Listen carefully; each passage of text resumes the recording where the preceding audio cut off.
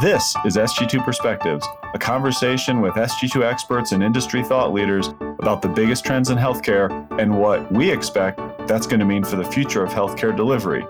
Earlier this year, our team put forth several analytic models that calculated a conservative estimate of inpatient days reduction across a number of different levers, including primary care at home, SNF at home, and hospital at home. We found that there is a range of tangible impact and value as we weigh capacity constraints. And if implemented properly today, reductions could range anywhere from 5 to 15% in the realm of possibility over the next decade. Welcome to SG2 Perspectives. I'm your host for today's episode, Jamie Zage. Here at SG2, we continue to hear from our members about capacity issues that are impacting their ability to capture growth. While there are many different approaches to addressing the capacity crunch, the care at home model is one that we believe can have a long-term impact. I am joined by my colleagues Nikita Arora and Eric Lamb to talk about some of the insights they have gained as they've been connecting with our members about their care at home questions and initiatives. Thank you, Eric and Nikita, for being with me today. Nikita, why don't we start with an overview of how care at home can be a capacity lever for organizations?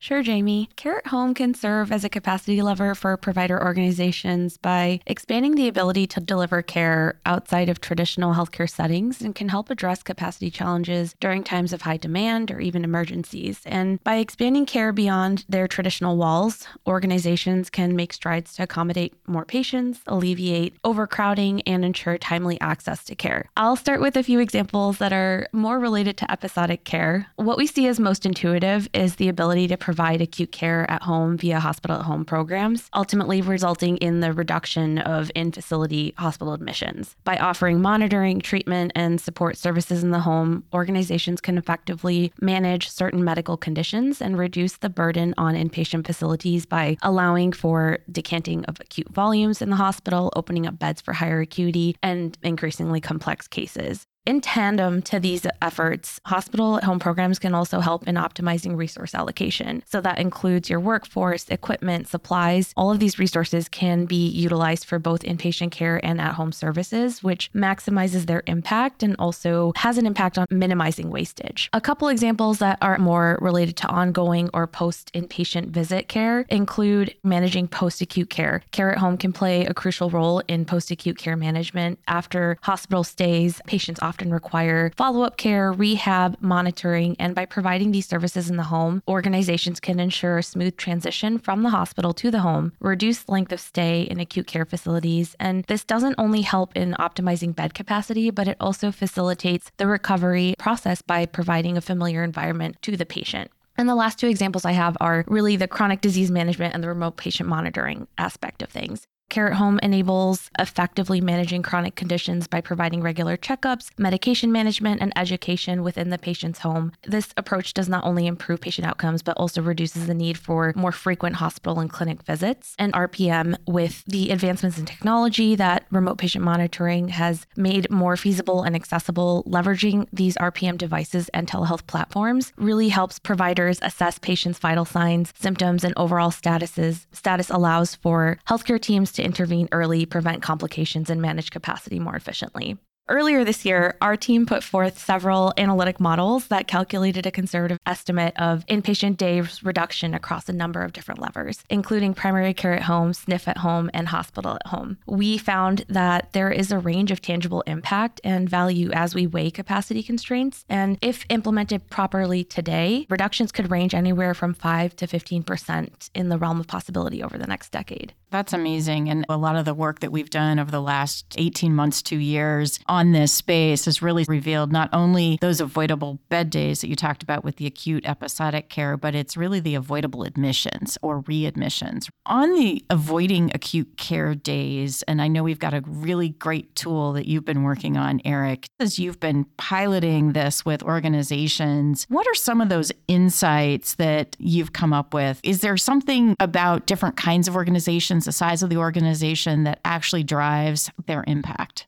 The first question that we always get is there enough demand in my market? What would it look like? What would the program look like? And typically we have taken a step back and said, well, let's see what program's right for you first. Is it truly a hospital at home program? Or is it something else like a SNF at home or a primary care at home? Are there resources or capabilities that you have now, such as remote patient monitoring or home health services that you can leverage? And most importantly, what is your capacity as an organization to support these? Do you have the resources, the partnerships in place? When we did a recent analysis for one market where they were looking at the quaternary AMC versus community hospital, what they found was, surprisingly, the results came out, there was more opportunity for the community hospital. That was a third of the size of the AMC, but would yield greater opportunity in terms of a hospital at home program. When we dug deeper into it, we found that it was because of the nature of the patients that the hospital was seeing at the community hospital. It was lower acuity patients where they could benefit from these services. It wasn't those high quaternary tertiary patients that really needed to stay in the hospital. They also found that in the community hospital, there was a closer draw of patients from a geographical standpoint. These patients could go home. They could be treated, and if anything were to happen, they could come back to the hospital within 30 minutes. As opposed to the quaternary center, they were pulling patients from across the state, which meant that these patients would have a much harder time getting back to the hospital or the tertiary center in case anything happened. So it isn't necessarily that the bigger the hospital, the more complex the hospital, the more opportunity it is. It really is assessing what the local patient population is and what makes sense for your hospital and the community it serves.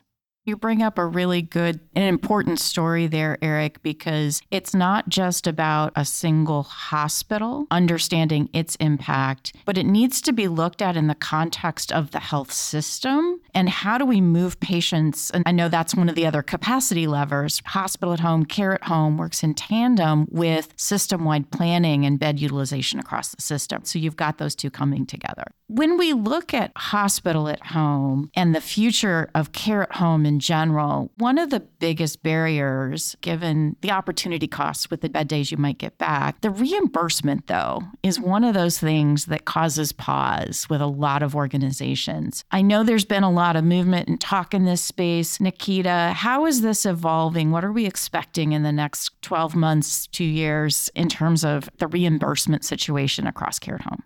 The question that we're all anticipating to find out, right? In November of 2020, CMS introduced the Acute Hospital Care at Home program, which allowed hospitals to provide certain acute care services at patients' homes and receive reimbursements that are similar to inpatient hospital stays. This program is currently limited to a specific set of conditions and the approved participating hospitals. With the waiver set to expire by the end of 2024, there's definitely some uncertainty on how providers can continue to appropriately get paid for these services. And on one front, we're seeing a shift towards value-based care as an option, which emphasizes quality and outcomes rather than fee-for-service, and could provide a framework for reimbursement of hospital at home and care at home services. By demonstrating improved patient outcomes, reduced readmissions, and cost savings, these models can align with the goals of value-based care and justify reimbursement. There's also a growing interest in exploring alternative payment models to support hospital at home and care at home services, including bundled payments, capitation, shared savings arrangements.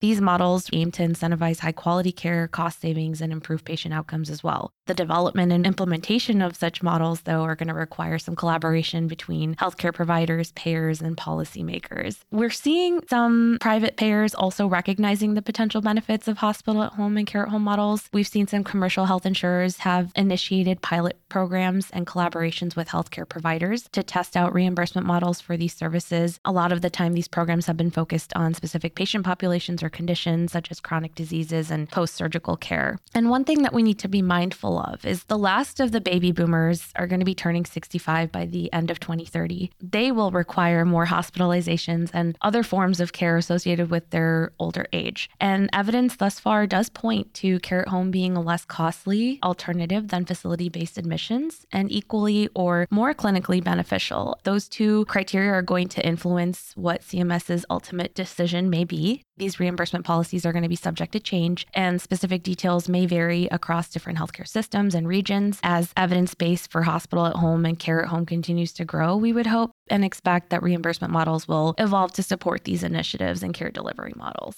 You bring up the importance of thinking about this from a value-based care perspective and thinking about it not just from a direct reimbursement perspective. Is somebody going to just pay for the services that we're offering? But it's really about the total cost of care. It's also coming up with some innovative ways. And Eric, in some of the work that you've been doing with our clients, you've heard some different ways, not some of these even value-based care traditional ways, but other more innovative ways to try to get at least the setup costs covered.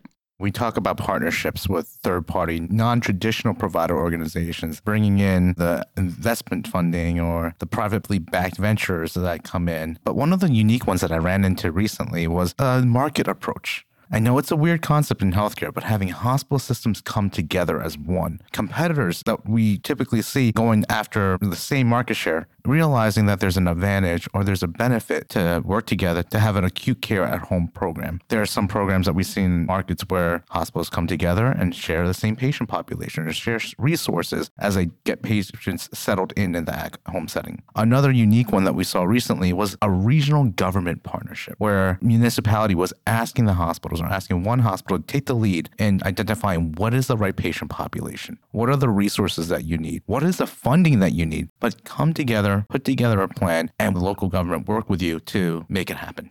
That's really cool. Did you have anything, Nikita? There are some organizations that we have seen have an emphasis on reducing total cost of care and achieving tangible outcomes that are related to that. One example that comes to mind is Unity Point. They have heavily invested in VBC and placed a priority on 30-day post-discharge management under the support of their care at home teams, which assist in transition of care. It's resulted in extremely high patient satisfaction scores of over 99% and a 13% 30-day readmission rate, which really aligns with their transformational target goal. Another organization that comes to mind is Prisma Health. Their innovative hospital-level care at home program, known as Home Recovery Care, recently celebrated treating their 1,000th patient. Since its launch, its program has actually reduced the number of inpatient hospital stays by more than 4,000 days for their participating patients. They saw that in 2022, less than 5% of their home care recovery patients had return visits to the ER. Less than 7% had hospitalizations during their acute phase of care. And the program received an 87% patient satisfaction rate, which many also say they would fully recommend the program to their friends and family, which is huge. Yeah, that's consumerism push is another big piece of it. One of the ways that we've seen organizations be strategic in this space is focus on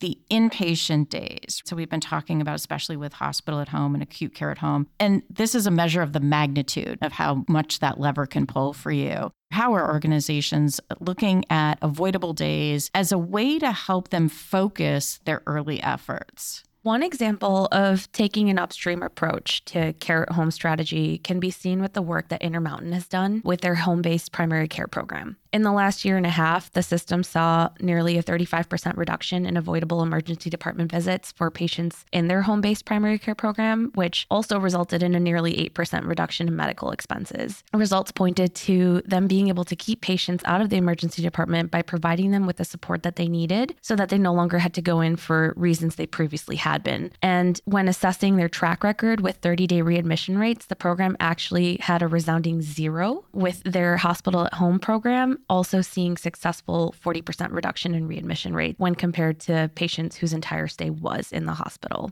In addition to primary care at home efforts, some organizations have actually been focusing efforts on surgical post-op care in the home. IU Health is an example of a program that has a post-operative home care service, ensuring help from nurses, therapists, home health aides, etc., to help patients heal safely from the comfort of their homes. They provide an assessment of living conditions to ensure that the patient's home is able to accommodate care in the home setting, and once approved, administration of appropriate pain management equipment, IV tubes, or medications is completed along with any required education on how to properly dose and manage their care. They'll have regular team visits that are going to monitor and make sure PTOT visits are coordinated by their care managers and just oversee the entire healing process. In more of the innovative space, I recently encountered a really interesting New England Journal of Medicine article on how AI-driven measures of activities of daily living, or ADLs, can help bolster a home recovery surgical care model model. These monitoring systems will theoretically allow clinicians to collect and analyze continual patterns of individual activity effectively and learn any individual behavior norms that will allow them to quickly predict and detect any events that could be associated with changes in their activities of daily living, so falls or near falls. And they can integrate these findings from monitoring into clinical care pathways to provide any actionable support in the home care decisions and facilitating personalized interventions. And while we're still a far way out from the actual implementation of this type of model, it really showcases the potential for innovation in this space.